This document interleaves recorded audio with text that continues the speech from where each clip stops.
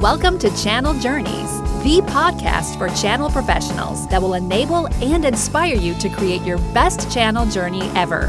Meet and learn from channel experts who share authentic stories of their channel victories, defeats, and lessons learned along the way. Here's your host, Rob Spee, a channel chief on a never-ending quest for channel knowledge and adventure.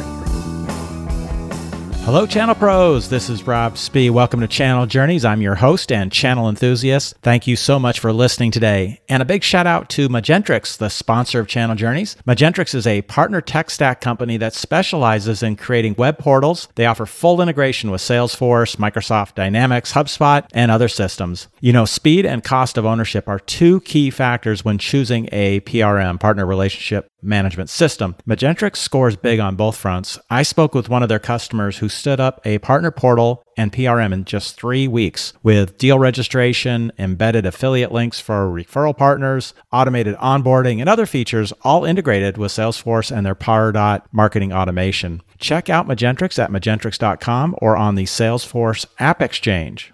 This year is almost a wrap, and who can't wait for 2020 and the pandemic to be behind us? I have got a really awesome guest today to help us close out the year of Channel Journeys. We're going to close it out with a bang. And how many of you have dreamed of working in a firm that has a 100% channel strategy where everything goes through partners? Sounds great, doesn't it?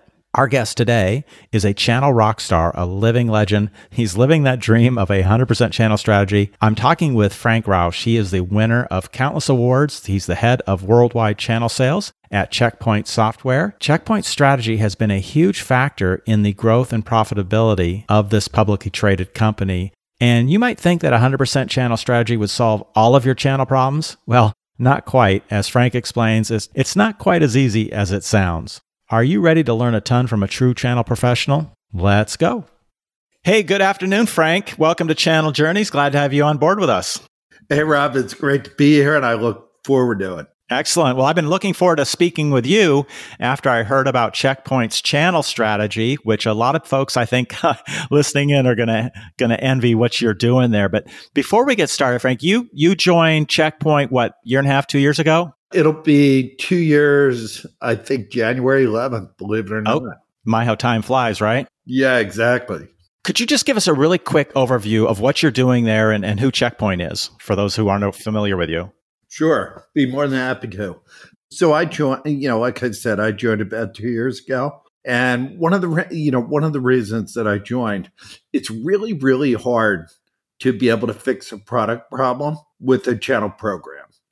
I wanted to go to some place that really was best in breed. Security always interests me. And, to be honest with you, I wanted to go to some place where maybe the channel was, I don't want to use the word slightly sub-optimized, but might have been maybe not where people would have liked it. I'm curious to learn more about that, given your strategy there. So go on. Yeah, all channel doesn't mean all good.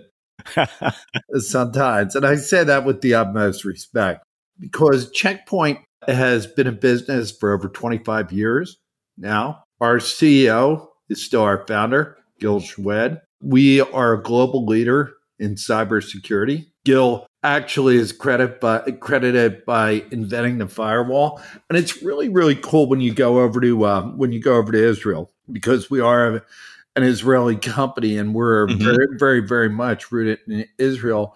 And I had the opportunity to be able to go to the Simon Perez Innovation Center and to see literally a hologram of Gil being honored, being recognized for his contribution to security and to Israel. I mean, it's one of the first companies which has really gone to start up to over $2 billion in Israel. And that's a big deal for them. It's a big deal for us. There's a lot of pride in that. But, we've been fortunate. Well, we've been a market leader. We celebrated this year 21 years in the Gartner Magic Quadrant for network security, which is a big deal to be able to sustain a culture, to be able to sustain a company over that period of time. We're publicly traded. We've been on the NASDAQ since 1996. And we have over 5,000 employees worldwide. Oh, you guys have been public for quite a while. I was looking through your financials. They are very impressive. The growth that you've had, rising up to $2 billion in sales, and a very profitable company too. Yeah, thank you. Yeah, I mean, we're proud. We're certainly proud of the balance sheet. When you're in difficult times, like we all obviously are right now, and you're going through something as horrible as the pandemic, I mean, to not be able to furlough anybody, not to be able to lay off anybody, to be able to not cut salaries, to be able to try to do the right thing for the employees. It's just, not only is it a great balance sheet, but I'll go back, it's a great culture. It really is. Nice. And looking at your numbers, it looks like the security subscriptions, the SaaS revenue now has surpassed your traditional on-prem licenses. Yeah, I think we're kind of at that tipping point right now. Mm-hmm. So I think it's close to 50-50, and I think you're right. Might be slightly over, but it's definitely headed in that direction. Do you still sell the on-prem, or is it 100% as a service now? Oh, no. We have a very, very robust on-prem business. We still have a number of appliances. Those appliances are from the biggest of the bigs to some of the largest banks, some of the largest telcos, down to SMB appliances. And we try to add to that environment every opportunity we can. One good example is Maestro. When we announced Maestro, probably about a year and a half ago, it gave a hyperscale, just extraordinary scalability to the network, to the network security or the firewalls. And that's still important to a lot of companies because everybody says, hey, I'm going to work from home. I'm going to take everything to the cloud. All that is great, but it's not necessarily a reality. If you're in defense, if you're in financial, there's still going to be a need for those data centers. Yeah, makes sense. So let's talk about your channel strategy. You guys have been 100% channel driven from day one, as I understand it. Yes, and I am reminded of that every single day of every single week of every single month. And it's interesting because as you and I have talked about a little bit, a lot of people say, "Wow, that's great." And they certainly envy that position. But with that position becomes a ton of responsibility. So it's not necessarily the nirvana that we all dream about, or is it? It's just it still doesn't solve every issue. No, it is. It absolutely is. Because we're a very unique company. We're a unique company where, as you indicated, we've been publicly traded for a long time. And as I talked about, we have our founder as our CEO. So the dynamic that creates when you go back into 1995, 1996 is really, the image is Gil as a young man. He's still a young man, literally knocking on partners' doors. And many of those partners are still our partners of today. But when you have the normal conversations that anybody would about channel, affordability of channel, why not go direct?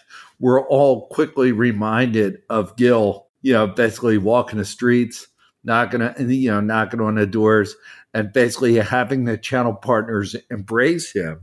And quite honestly, it's something that he's never forgotten. And he reminds me of that. And, culturally, like I said, it's a really good spot. But you need to be able to make that operationally work. Yeah, I'm sure there are challenges that we can get into. So this 100% channel-driven strategy, does that mean that every single deal, every single license is actually on a partner's paper? So, it means more than that, to be honest with you, Rob. So, as I spoke about when I was on it with Jerry Ungerman, who's our chairman of our board on the event that we both participated in, literally, I was called into our chief customer officer's office. It's a lot of O's. And basically, he's the guy I work for. And he said, I really need to talk to you. We got a problem. I said, what's the problem? And we had just acquired Dome9, who is, who is and was a leader in cloud posture security. And the topic was, well, Dome9 had several hundred direct customers. What are we going to do about it? Yeah. I said, really? He said, yeah, this is a big deal. This is a big sense of urgency. So we literally converted those customers over to a partner, cut them over in probably less than 30 days. Wow. So that's how committed we are to the channel. Yeah. And I remember Jerry made some interesting comments about really sticking to that strategy and how people will say, well, there are certain customers that have to buy direct. We hear that all the time from the sales team. Yeah, we hold the line. So, if you look at where we are really, really strong, again, it's the banks, it's the largest financial institutions around the world, because they were really some of the first security buyers. And that's where our strength is. And you can imagine going to some of those banks, which we both know are household names, and them saying, hey, we don't need a partner. We don't want a partner. We don't do business that way. Either you sell direct or you don't sell at all. We've always held the line. And it works. I mean, you guys wouldn't be able where you're at if you hadn't been successful in selling to those major firms, I'm assuming. Yeah, I would agree. And so to do that, to be able to reach and connect and sell to customers of all sizes, you must have a pretty diverse channel of types of partners that are able to sell into those big accounts, as well as ones that sell into the smaller, reach into the smaller businesses. We do, and we don't. Yeah. So the way I would say is we are not over channelized. Okay. And that might not even be a word. It is now. I'm gonna take it as a word because I just made it up. Because it's a lot easier to say whether you're over or under distributed. We're not over channelized. So if you look at some of our competitors, some of the complementary companies, some of them may have 70,000, some of them may have 200,000 partners worldwide. We only have probably about 6,400 partners, but they're great partners. And I would categorize them in a number of different ways. One, going back to kind of where we started this about our CEO knocking on doors, a lot of those guys are still left and a lot of those guys are still vibrant. They really are. And they are security, pure play, highly dedicated partners that started their businesses in the 90s and are extremely, extremely loyal to us. So that's kind of one set. On the other side of the spectrum is really the, what I would call the born in the cloud partners. The partners that have come by the way of Microsoft, Azure, or AWS or Google, et cetera, that are more focused on cloud security. We have the same thing going on with IoT right now, but in the middle, there's this great variation where there's partners that are worldwide partners. They're household names that you and I are both very, very familiar with, and they have been data center partners for most of their history. And now they're building out these $1.5 billion security practices. We don't value one over the other, quite honestly. We respect the legacy. We understand the scale of the data center guys, and we understand the specialization and the unique talent, unique skill set that the IoT and the cloud partners have. I'm curious, Frank, of those 6,400 or so partners, how many of those are transactional, or what percentage of those are transactional versus maybe more just services oriented, or are they all transacting? I would say, other than some of the big advisory firms, such as Deloitte and others, I would say most of them transact. I would say it's highly transactional. Now, you bring up a really good point. How do they transact? Well, obviously, you have the MSSPs, you have resale partners, you have various ways of being able to transact. But I would say a great majority into the high 90s are still transacting with us. Okay, interesting. And so with this strategy, what kind of sales team do you have to support it? You don't have a direct sales team, but I'm sure you have some type of field or inside sales team supporting the partners. Yeah, it's interesting because vernacular, right, that is definitely a key in an art in this industry. And when, in the two companies that I used to work for prior to working for Checkpoint, we used to call it, hey, the direct team, the direct selling motion or the channel. Well, here we just call it a sales force, call it field, etc. And everybody deals with the channel. Everybody embraces the channel. Everybody talks to the channel. And it's really a very unique environment because honestly, I think you need less CAMs. We still have we still have a high number of CAMs worldwide, but we certainly don't have anywhere near the number of CAMs or channel account managers that some of our competitors do. What I would say about that is, it's really a testament to the regional sales managers, to the major account managers, to the territory managers that shoulder and take some of that responsibility very seriously. So your sales teams, they're taking a lot more responsibility in partner management or partner enablement. Yeah, it's just simple things. Who attends a QBR with the partner? Right. Basically, how are escalations handled? Is the first call, hey, let me find out who the CAM is, and then basically I'll have them get back to you? Or is there accountability and ownership of the problem or the escalation by the sales team? It's, here it just works. I'm not going to say seamlessly, but I would say everybody is highly involved and highly accountable. And is every transaction or most transactions a hybrid co-selling motion where both the partner rep and one of your sales folks are involved in the deal? Yeah, I would love to tell you it was. I would love to just paint this picture of all the gears just working together and clicking, et cetera. But it doesn't necessarily work that way.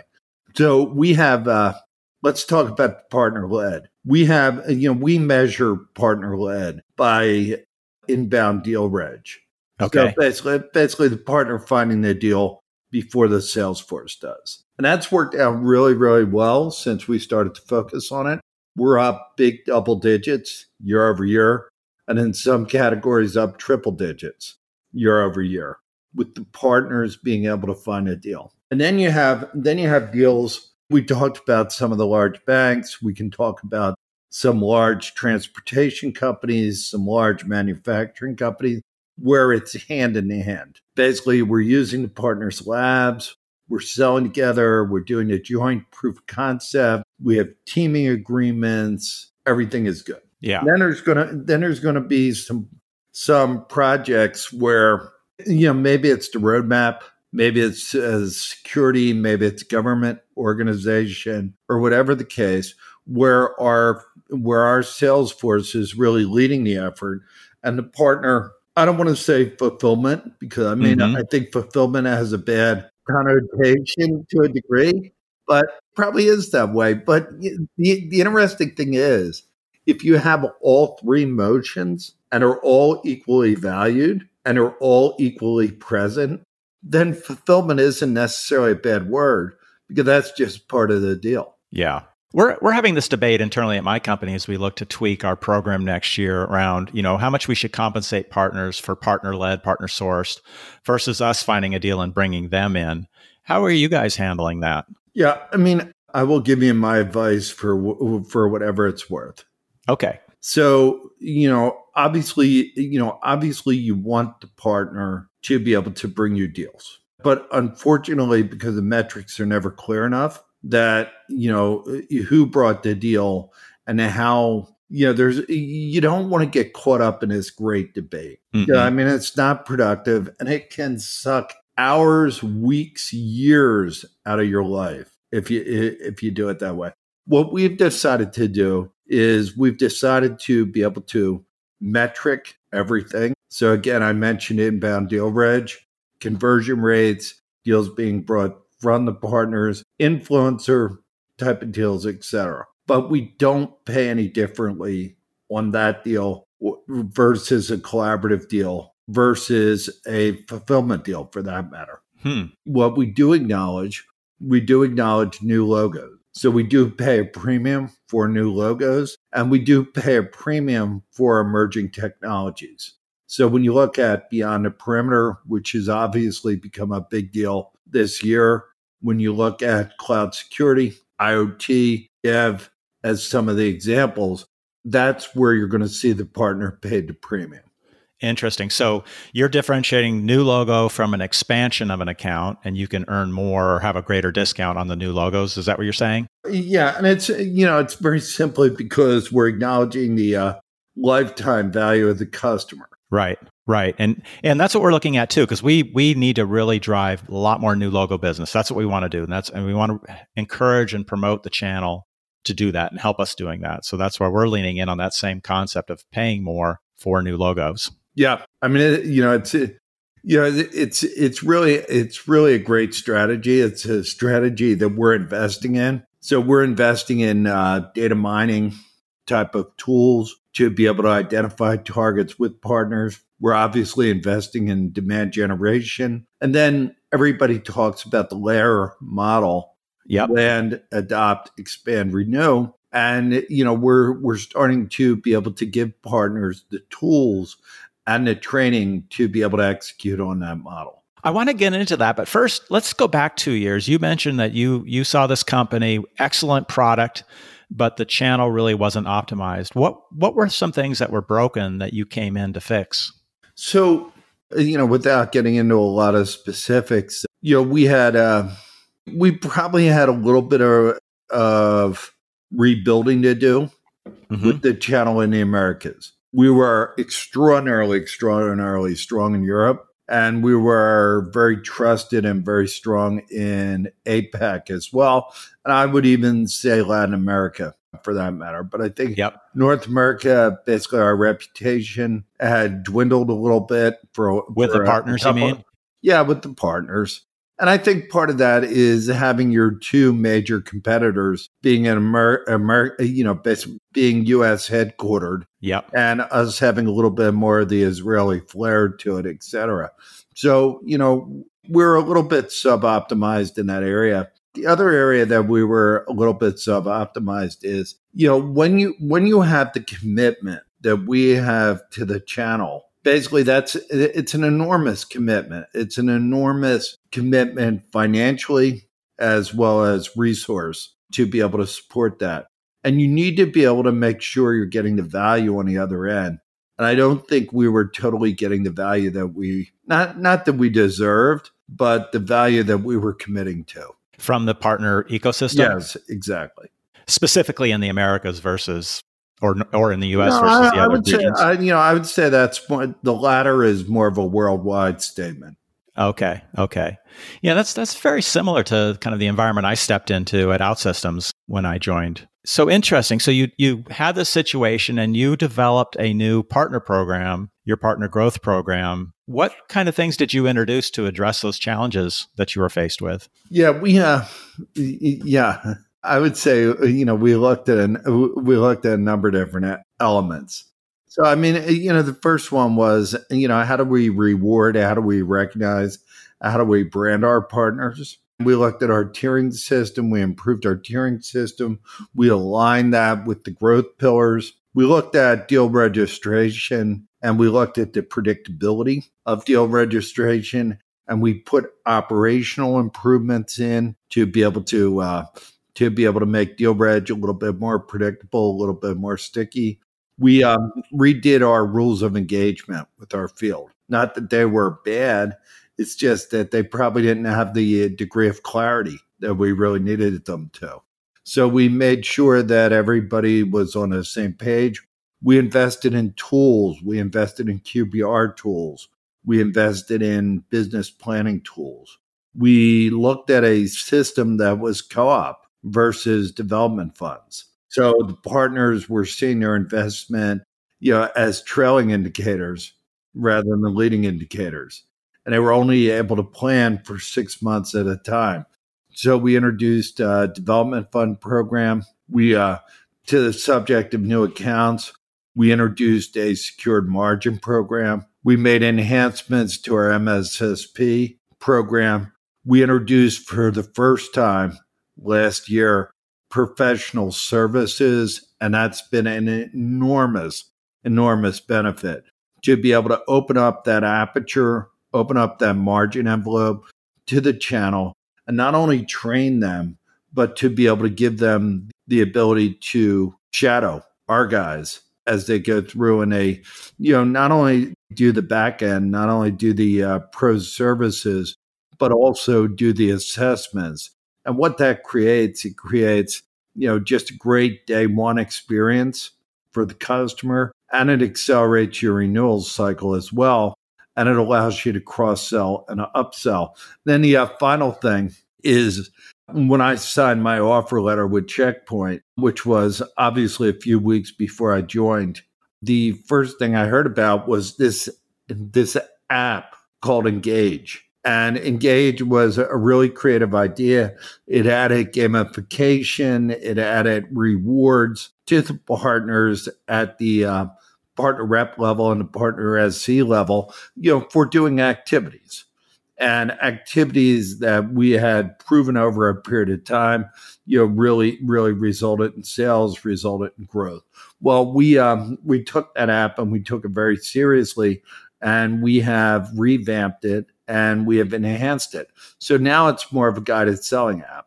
So basically, if you want content alerts, if you want a collaborative dashboard, if you want live access to some of our subject matter experts, if you want access to the best collateral in the world, selling tips, etc., you have that literally right before you get on a Zoom, or when we get back to the physical world, while you're in the lobby waiting for the meeting. So it's been extremely effective.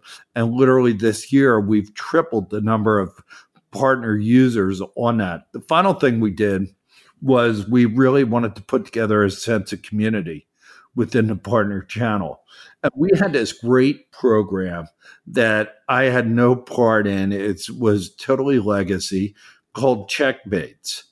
And it was a user community. Well, we transferred over to the channel. And now we have a community of like-minded individuals. We have different tracks, and it's really working out very well. Well, there's a lot to that. I got a lot of questions to dive into with you on that one. So in terms of engagement, like rep to partner engagement, is there any sort of conflict with your 100% channel strategy? Most companies that have a blended strategy, you're doing some direct, you're doing some channel. And a common form of channel conflict is a rep, taking a deal direct when a partner was involved. And you can have that, conflict between your rep and the partner ecosystem. I'm assuming that doesn't exist. Maybe you have conflict, though, between which partners are going to be engaged in that opportunity of doing the sell. I would love to tell you, when you're 100% channel, you eliminate some of the bad behavior and you eliminate some of the conflict, but you don't. You do eliminate a lot of it, but you don't eliminate all of it. So obviously, there's different decisions that need to be made. And that's why we try to be able to train our people. We try to be able to have rules of engagement. So they're choosing the right partner for the right reason. Yep. And there's the right governance model around it. So we had our bubble burst. It doesn't solve all the problems. You still have some challenges that you got to face. Well, you got to be challenged, right, Frank, to enjoy the job. Otherwise, what fun would it be? Yeah, I would agree. I would love to be able to just have a few days without challenges. by the way, they're not all partner conflict. They're the challenges that all of us have. But again, I think that's kind of why they need us and why we do the job. But it's really interesting because I'm going to say this in the right way. When I look at some companies, there's really this unbalanced comp plan for the direct reps or the field sales. There's almost this tax of doing business with the channel. We don't have that because we're 100% channel. So once you take that off the board, then you find that there is a degree of transparency, there's a degree of collaboration that works really, really well to be able to resolve conflict. So we're lucky in that regard. Yeah, that definitely helps. I'm curious, how are you training your partners? You're still bringing on new partners, I assume. How do you train them to sell, and your goal for partners to win early and win often? We spend a lot of time on partner enablement, partner training. And, I think being an engineering company, and by the way, there are a lot of companies in our industry that are very product centric and very engineering centric, and we are too. And it's not a bad thing. But sometimes you got to de-emphasize slightly the what in terms of the speeds, how many threats are captured, everything like that. It's all really, really important. And you need to be able to shift your training over to the how. How do you engage? How do you close? How do you present? More importantly, how do you tell the story together? So we've shifted our training a little bit from one direction to the other. Right. Less product focus and much more, like you said, probably the how and why customers are buying from you. Exactly. And I'm really intrigued by this Engage app. I looked at had over 10,000 installs from Google Play, so it's getting a lot of adoption. Does that become a kind of a sales training tool in itself? Oh, yeah. Yeah, it really does. And it's not only sales training, but it's artificial intelligence. Meaning that, if you think about it, and you have thousands of channel sales reps using it, being active users, just by what they're looking at, by what they're doing, by what activities they're documenting, you can learn so much. It's just like having a real-time feedback machine. And most people probably are trying to do something similar via Partner Center, some web app as opposed to a mobile app that you've done. Yeah. And again, I'll go back to the point where, if you have a mobile app and you gamify the app like we did, then, you partner reps, you have all kinds of generations. But you do have many millennials entering the channel. In fact, my son is one of those millennials that basically entered the channel for a manufacturer. And we were talking about this the other night, and, it's just, that seems to work. It seems to be the kind of thing that people are looking for. And again, going back to the point, that real-time confidence to be able to, utilize that app right before in the moment with the customer, to be able to have the confidence you're going to be able to pull up what you need. The app's not going to fail. Seems to be a competitive advantage for us. Yeah, I would think so. That's really cool. And then the partners, these reps, they can earn points and then get rewards. And you talk about wizards and legends and things like that. Yeah, and that's kind of the way it started out. Yeah. When it started out in terms of, hey, people are going to use the app because they were going to get the rewards. And the rewards weren't like Amazon gift cards or trips or anything like that. The rewards were things that would be meaningful for an owner of the business. Mm-hmm. So they would be learning credits. There would be demo equipment. Okay. There would be various things that, would not only benefit the rep, but also benefit the owner. But so my point is, that was the original premise. But you moved away from that? How it evolved is now those prizes are still valuable and they're still sought after, but they are not the main motivator. People are using the app, and the feedback we're getting on the app is, I use the app because it helps me sell more. It helps me grow faster. It helps me add more customer value. And that's exactly where we want to be. Interesting. That's very neat. So business planning, I saw, it was one of your program guides, I think, that as a new partner, is a business plan kind of mandatory to become a new partner? Yes and no. Okay. So we have different tiers. When you're at certain tiers, the business plan is mandatory. But you know what? I recommend a business plan for everybody. It's a great tool. It's an online tool. And by the way, it's not only an online tool, but there's also other features which turns your business plan directly into a QBR. So in other words, you had the ability to produce PowerPoints, charts, different graphics to be able to take a look at a quarterly business.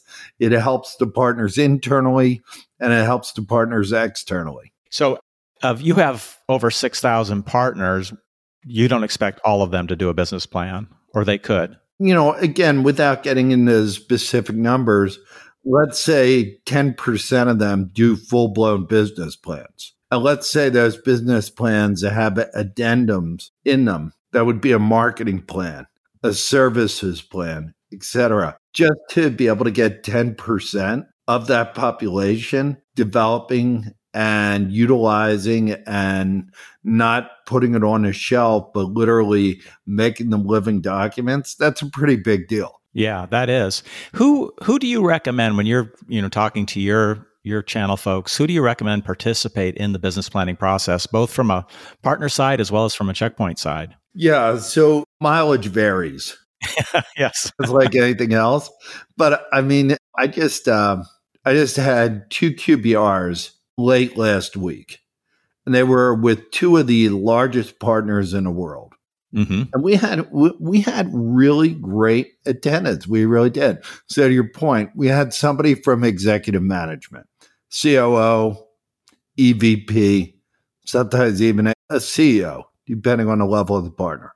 We had somebody from marketing, somebody from the CMO, maybe somebody that reports directly into the CMO. But we also, and this is kind of the new trend, and I'm really excited about this trend, we also had a regional sales leader participate in QBR. And what we try to do is we try to match the levels and we try to match the level of responsibility. So if they're willing to commit their CEO, I will attend, my boss will attend, basically Chris Galen, who's the president of the Americas, or one of the other geo leaders will attend. And, we're starting to develop, I guess, credibility in the business planning and in QBRs. And once you start to develop credibility, I think you have 2 things happening. You have FOMO and you have gravity, and both are important. So people don't want to miss a big meeting, just like a big internal meeting. They don't want to be on the outside looking in. So now more people are joining the QBRs.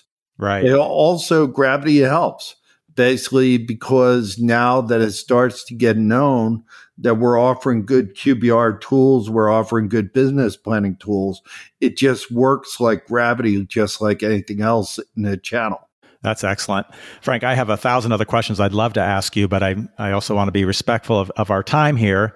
One other question on this, though, is what advice would you have for channel chiefs, CROs, chief revenue officers, CEOs, anyone who's kind of contemplating or trying to push for a 100% channel strategy? When is it a good fit? You've come from companies that didn't have a 100% channel strategy. They had blended strategies. Is this a great strategy for everyone, or do you think it is a certain type of company where this fits?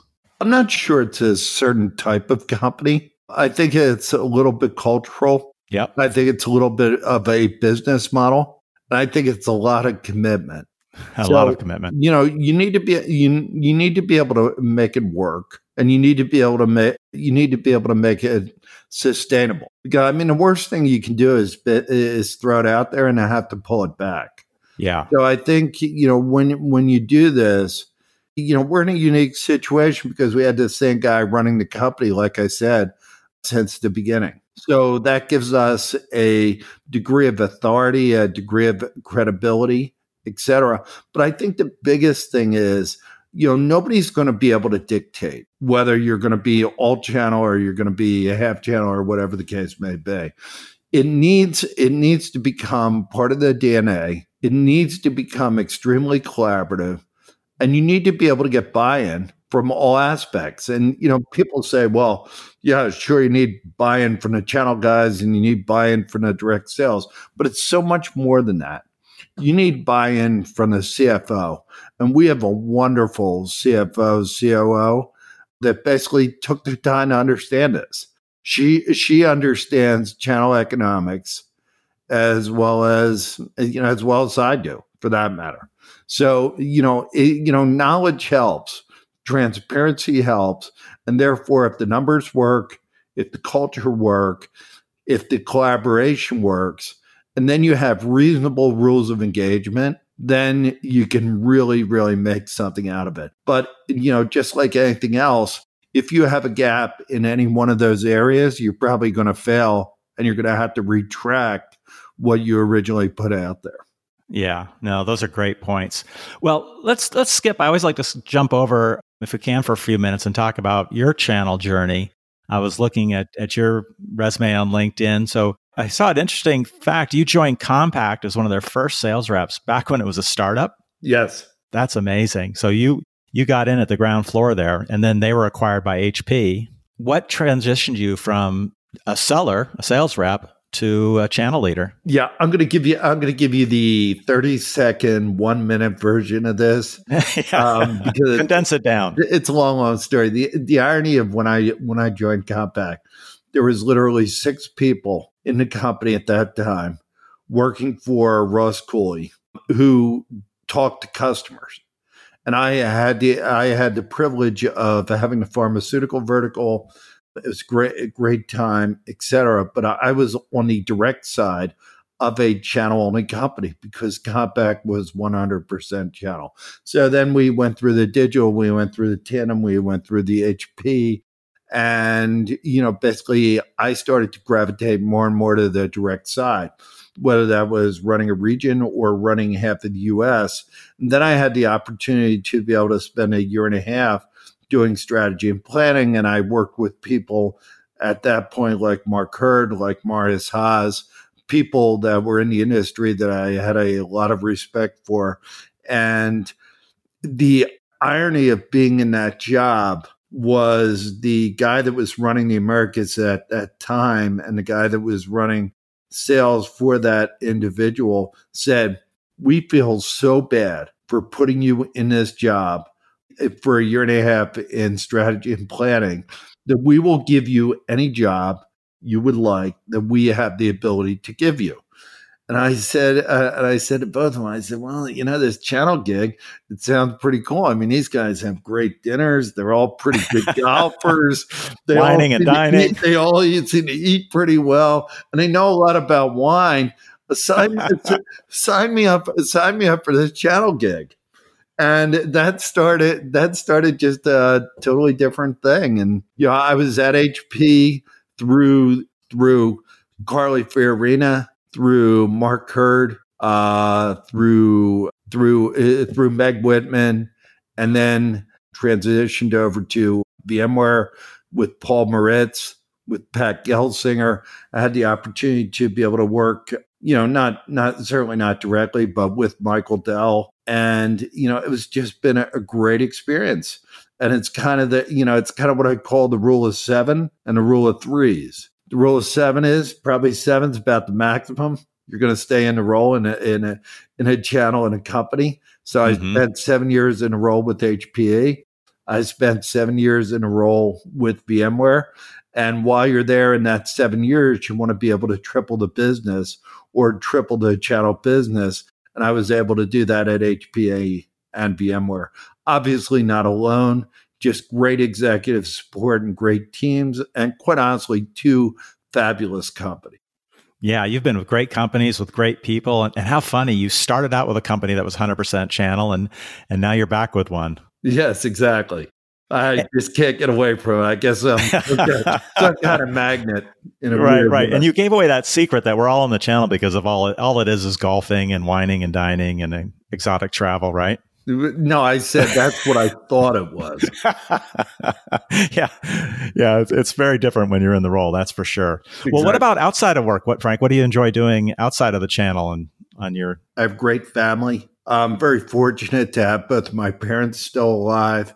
Nice. I have a father that just turned 91 and a mother who's 93.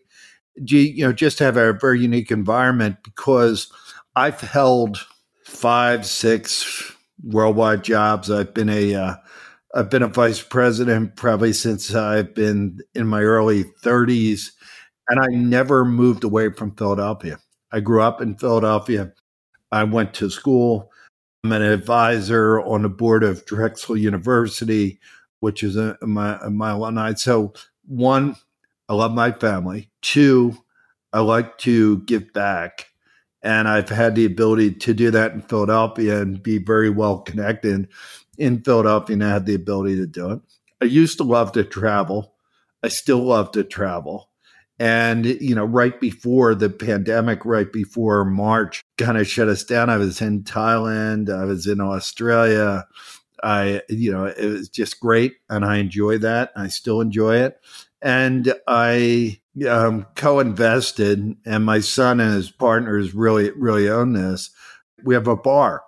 I never thought I'd be involved in a bar, but it's one of the oldest rock and roll venues in the U.S., and it's just a remarkable experience. It's been a tough time through the pandemic, but it just kind of keeps me alive, and we have a lot of fun up there. How fun? Is that in Philadelphia? Yeah, it's right between kind of Philadelphia and Manhattan. Okay. What's the name of it? So it's John and Peters.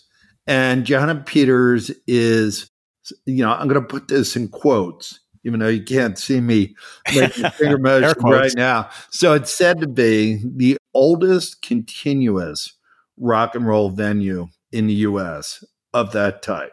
Mm-hmm. It's a very, very small bar, but it's got a very rich history. You walk into it, and George Thorogood lived on top of the bar for a few years. You've had Mary Shape Carpenter, Nora Jones, the Kinks, many bands just kind of go through there, and it's got a very rich history. And we look forward to celebrating the 50th anniversary. And I'm very proud of my son for being able to take it on. That is awesome. Well, as soon as we can all travel again, everybody's got to go visit John and Peters. That sounds like an awesome venue. You are welcome to join it. And prior to the pandemic, we had live music 350 nights a year. Wow. That's really cool. All right, Frank. Well, before we wrap up, anything that I didn't ask you that you wanted to mention on the show? No, I would just, look, you have a great audience. Like I said, I try to get back. And I think the biggest thing that I accomplished was not working for HP or not working for Check Point or VMware or anything like that. It's really having over 20 channel leaders that have worked for me kind of aspire to greater heights within the channel. And I would just say to anybody that wants to do this, it's not all going to be fun. It's certainly not going to all be wine, dinners, and golf. But it's great. It's a great career. Check your ego at the door. Have some degree of humility. Have some degree of empathy, and enjoy the ride. And never forget who was in the car with you when you took that ride. That would be my advice. That's excellent, Frank. How can people reach you if they want to reach out to you? I'm a little bit more popular than I would like to be sometimes. I don't know exactly how my cell phone and my email got out there, but I would your email is Rod Bapty at Yeah, exactly. I would say the best way to do it is via LinkedIn or Twitter. I respond literally to everything every day. Excellent. All right, great. Well, Frank, thanks again. This has been an excellent conversation. Really enjoyed it. Rob, I really enjoyed it. Thank you. All right, take care. All right, you too. Wow, guys, what a fascinating conversation. I really could have spent another hour or more talking with Frank about all the details involved in their 100% channel-driven strategy. It's so rare for a founder and CEO to initiate such a partner-friendly approach and then see it through and continue it for 26 years. Very cool. Frank shared so many great points. I've tried to summarize them on my website at channeljourneys.com/CJ62. While you're there, you'll find links to some additional resources, and be sure to subscribe to catch every episode. I promised you a special offer on Magentrix. Check out Magentrix at magentrix.com. And if you decide to go with them, you sign up, you're going to get 2 free months on an annual subscription contract by using the discount code SPPOD20. Take advantage of that. I said this was a wrap on the year, but who knows? I may have one more episode surprise for you. Let's see. I'll keep you in suspense. Until then, be good, Santa Claus is watching, and have an awesome channel journey. Thanks for listening to Channel Journeys. For show notes and other Channel Journey podcasts, visit channeljourneys.com. If you liked today's show, please forward it to your channel friends, and be sure to tune in for Rob's next channel adventure.